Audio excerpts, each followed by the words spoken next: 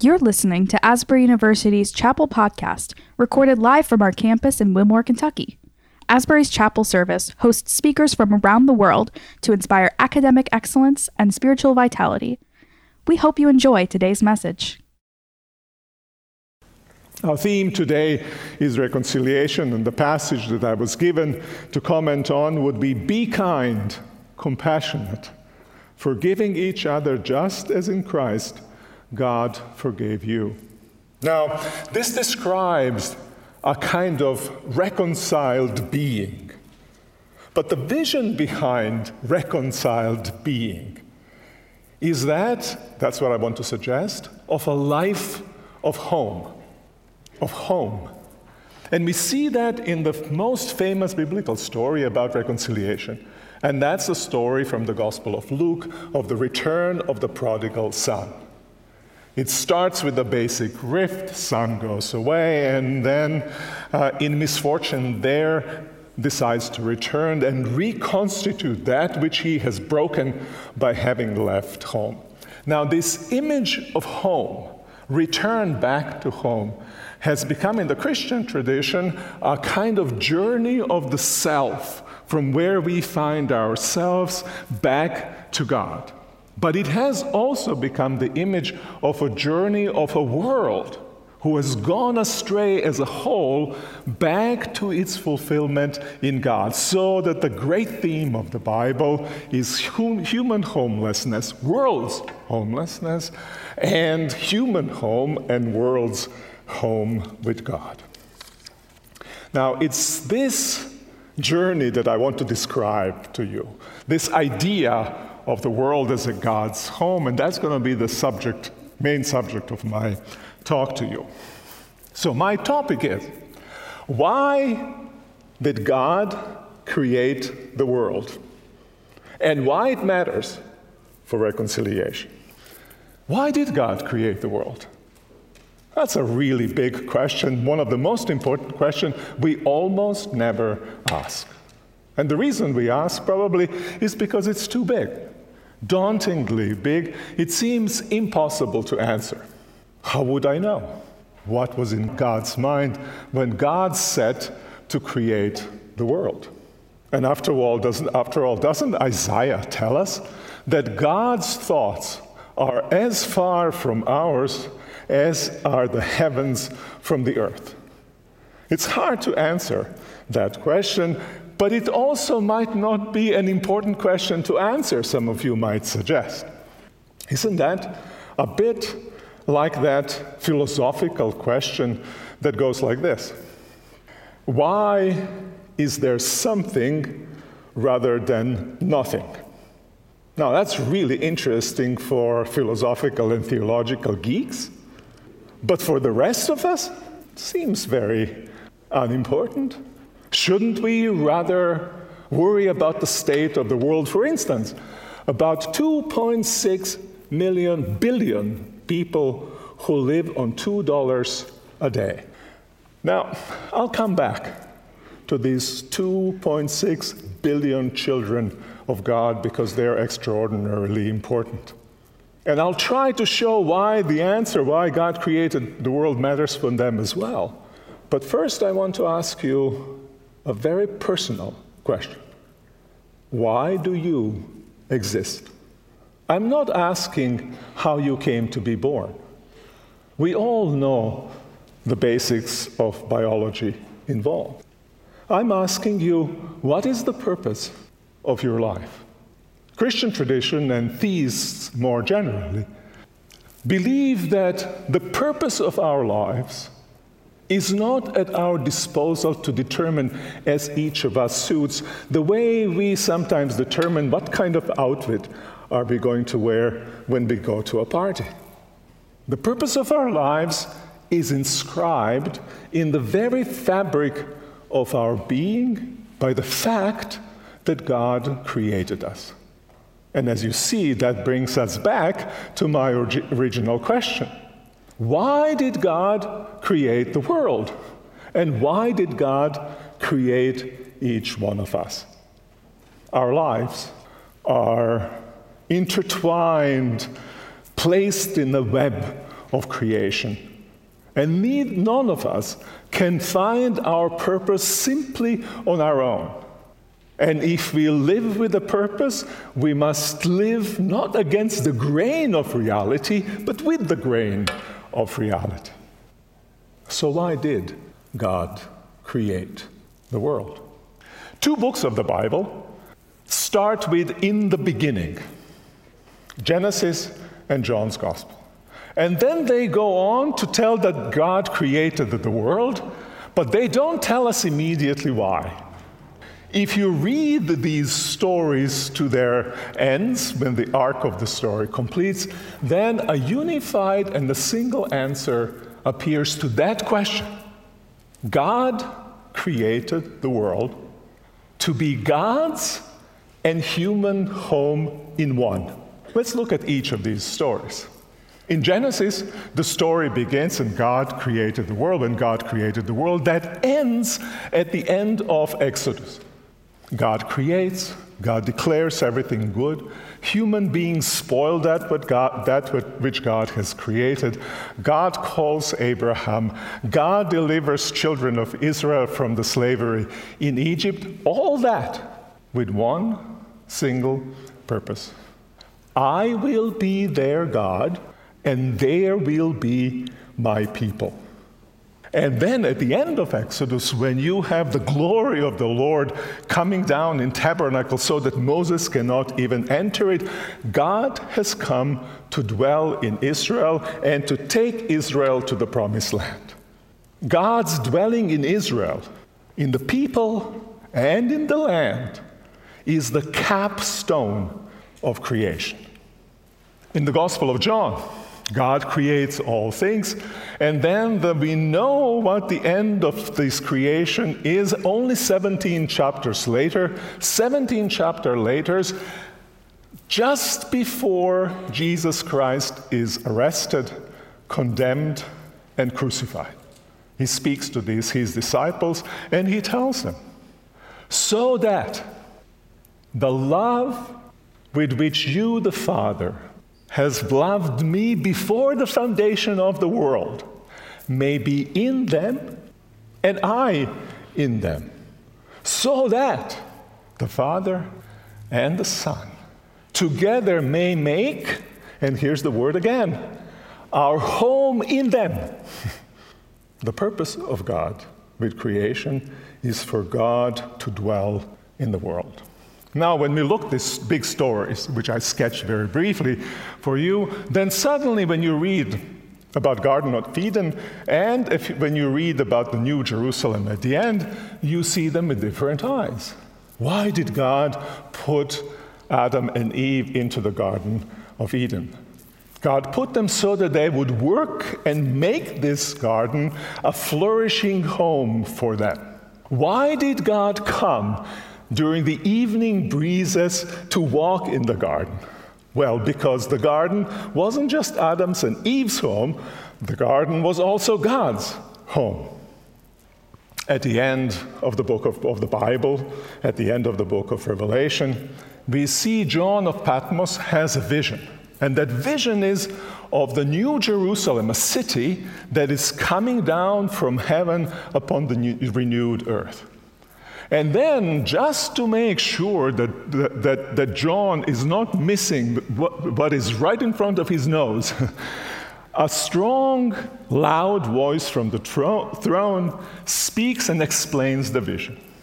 And God says, "Behold, the home of God among mortals. I will be with them," or he will be with them, "and they will be God's peoples." God and the peoples of the earth together in a single home. That's the purpose of God with creation. It seems to be very plain. God, the Creator, is a home-maker God. Now we can return to these 2.6 billion impoverished people, many of whom don't have a home at all, and most of whom live in the circumstances that we will hardly ever want to call a home. I want to take this problem of poverty along with 2-3 other home-destroying forces and to show what we are called to as Christians to be. First, let's take the economics of home.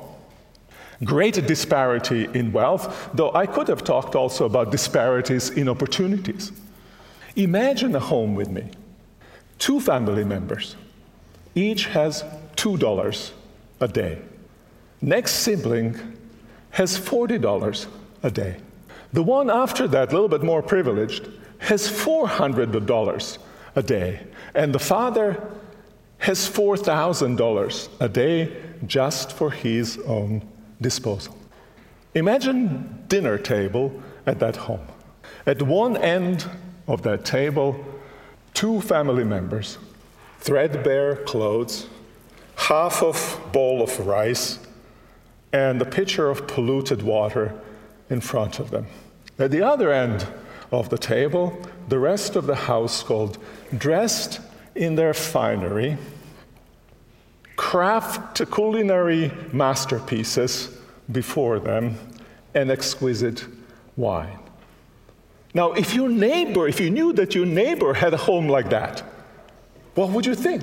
Wouldn't you be scandalized? Well, we know that God is scandalized at the thing because Jesus told the story of Lazarus and the rich man. And yet, each one of us lives in just such a home, our one planetary home. Now, the politics of home tracks with the economics of home. That small group at one end of the table could not help but cast longing looks at what's happening at the other end of the table. How could you blame them wanting to take part in that sumptuous meal that the other end is being eaten? As to the feasting group, if they ever even looked at this other side of the table, they would look at it with an air of superiority to them, and also casting an eye to make sure that they don't come too close and endanger the standing of the other group. Pretty soon, a wall would go up, and the security apparatus would be established. Lazarus would be living in some makeshift home of his own, and his soul might be simmering with longing, resentment, and anger. The rich man will have built his fortress, and there in this fortress, he would seemingly live in security, and yet both would be homeless. One imprisoned, one in the gilded prison of false superiority and luxury, and the other one in the life of misery, in the life of precarity and languishing. And yet both are brothers. Abraham's children, Jesus says. God created each. God created both to live in one and the same home. Now, wealth and power are ancient foes of home. I should rather say not wealth and power as such, but our inordinate love for wealth and our fascination and misuse of power. For you need wealth and power to be at home. You need wealth and power, some kind of wealth and power, to at all exist as a human being. And yet, when they get distorted, when they acquire features that in the Bible are called mammon and leviathan, they are forces that undo our sense of home and our sense of flourishing. They're ancient foes, but they're also modern foes of home. And they also have these modern foes, enemies of home. They have modern-sounding names. I'll call them, this is the two that I will emphasize are this: escalation and reification.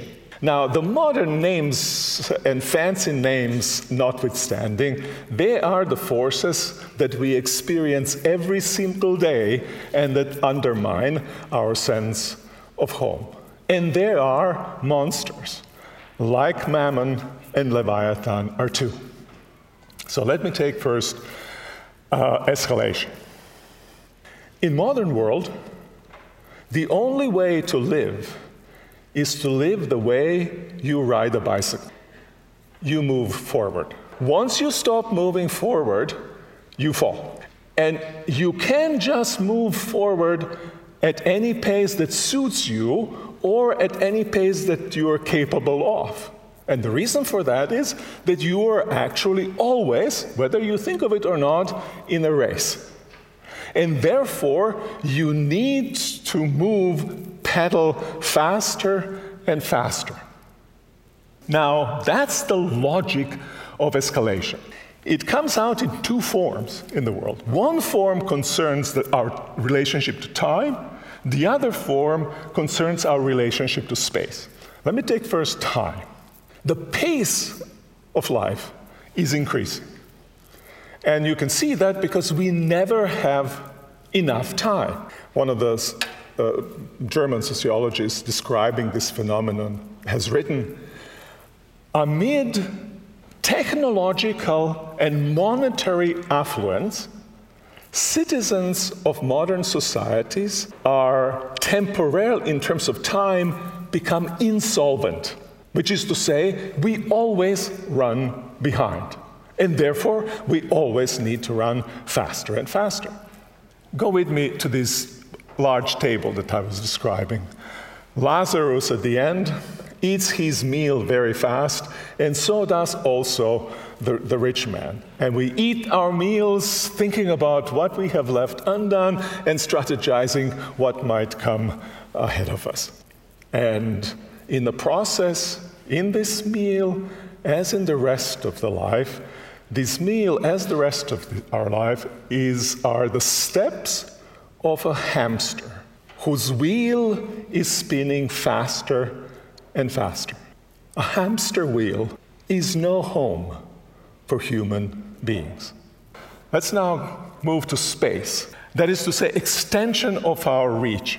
When I was a college student, we used to tell a joke about our president, Dr. Kuzmich was his name. And the idea, the joke went like this. What's the difference with Dr. Kuzmich and God? Well, here it is. God is everywhere, and Dr. Kuzmich is everywhere except here. Now, you and I can't tell this joke without that joke's butt being directed against us as well. For sitting in your dorm room and holding your phone, sitting, in fact, in this sermon as I'm preaching, right? You might be anywhere except here. Always somewhere else means never being at home. Home needs time, and home needs presence. But the logic of escalation, or let's use a name for that, cursor, which is a racer in Latin. Cursor robs us of both of these things. And what the story tells us is this: what I am and where I am, what I do and what I have is not good enough. A home requires of us a sense of goodness of what is, being in time and in place in which we find ourselves, and yet that's what we are robbed of. Final home-destroying force that I want to mention. It goes under the name reification. It's a fancy word. I will call this Medusa. Medusa as the one who turns everything into stone. Colloquial term for reification is thingification. All things, all entities, all God's creatures but turn into mere lifeless objects. This is a dynamic present through our entire society. Science, for instance, treats things as entities as if they were things, as if they are inserted into mathematically calculated network of causes and effects. The same happens in our technology. The saying goes that for a person with a hammer, everything looks like a nail. Well, I'll tell you, for a person with a tool, everything looks like a manipulable object.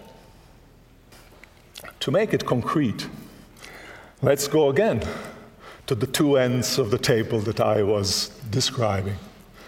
Lazarus sits on some scratched up, wobbly, plastic chair that he's fished out of a dumpster. He doesn't have a special relationship to it. It simply serves a purpose, and it serves it rather badly. But it's not his old friend when he comes and sits that he feels, in a sense, at one with this object, in a sense, at home. The rich man, too, has his armchair. He sits in it as king sits upon his throne. But for the rich man, too, that chair is just a thing. It is meant to heighten his own sense of and projection of superiority. If anybody around the table were to get a better chair than his, he'd sell his and buy himself an even better one, because chair serves that purpose. When everything around us is a mere thing serving as a means to some end, we are not at home. So here we have our answer to our big question. God created the world so that the world would become a home, joint home of God and of humanity, indeed of all God's creatures. And we have these two home-destroying forces, Mammon, Leviathan, Cursor, and Medusa. Our own lives as Christians, our own lives as human beings are situated in the tension that exists between God's intention for this world and those home-destroying forces. Jesus Christ came into this world, God on the mission to create this world as God's home. He gave to his disciples the Spirit, his Spirit, so that the disciples can participate in his mission in the world. True, we can never make this world into God's home. Only God can do that. We can never make this world truly into our home either before God makes it into God's home. That's true as well. And yet we can participate in God's homemaking project. We can create more home-like relationships. We can change the politics. We can change the dynamics of our economy. We can build homes for people, and we can work for reconciliation. God created the world for God's home, and you participate in it by bringing all things together so that they can be, you included, I included, a home of God. And that's why you need to know why God created the world. And that's why you need to know this answer just to be able to do the true work of reconciliation, including being kind, compassionate, forgiving to each other as Christ has forgiven us.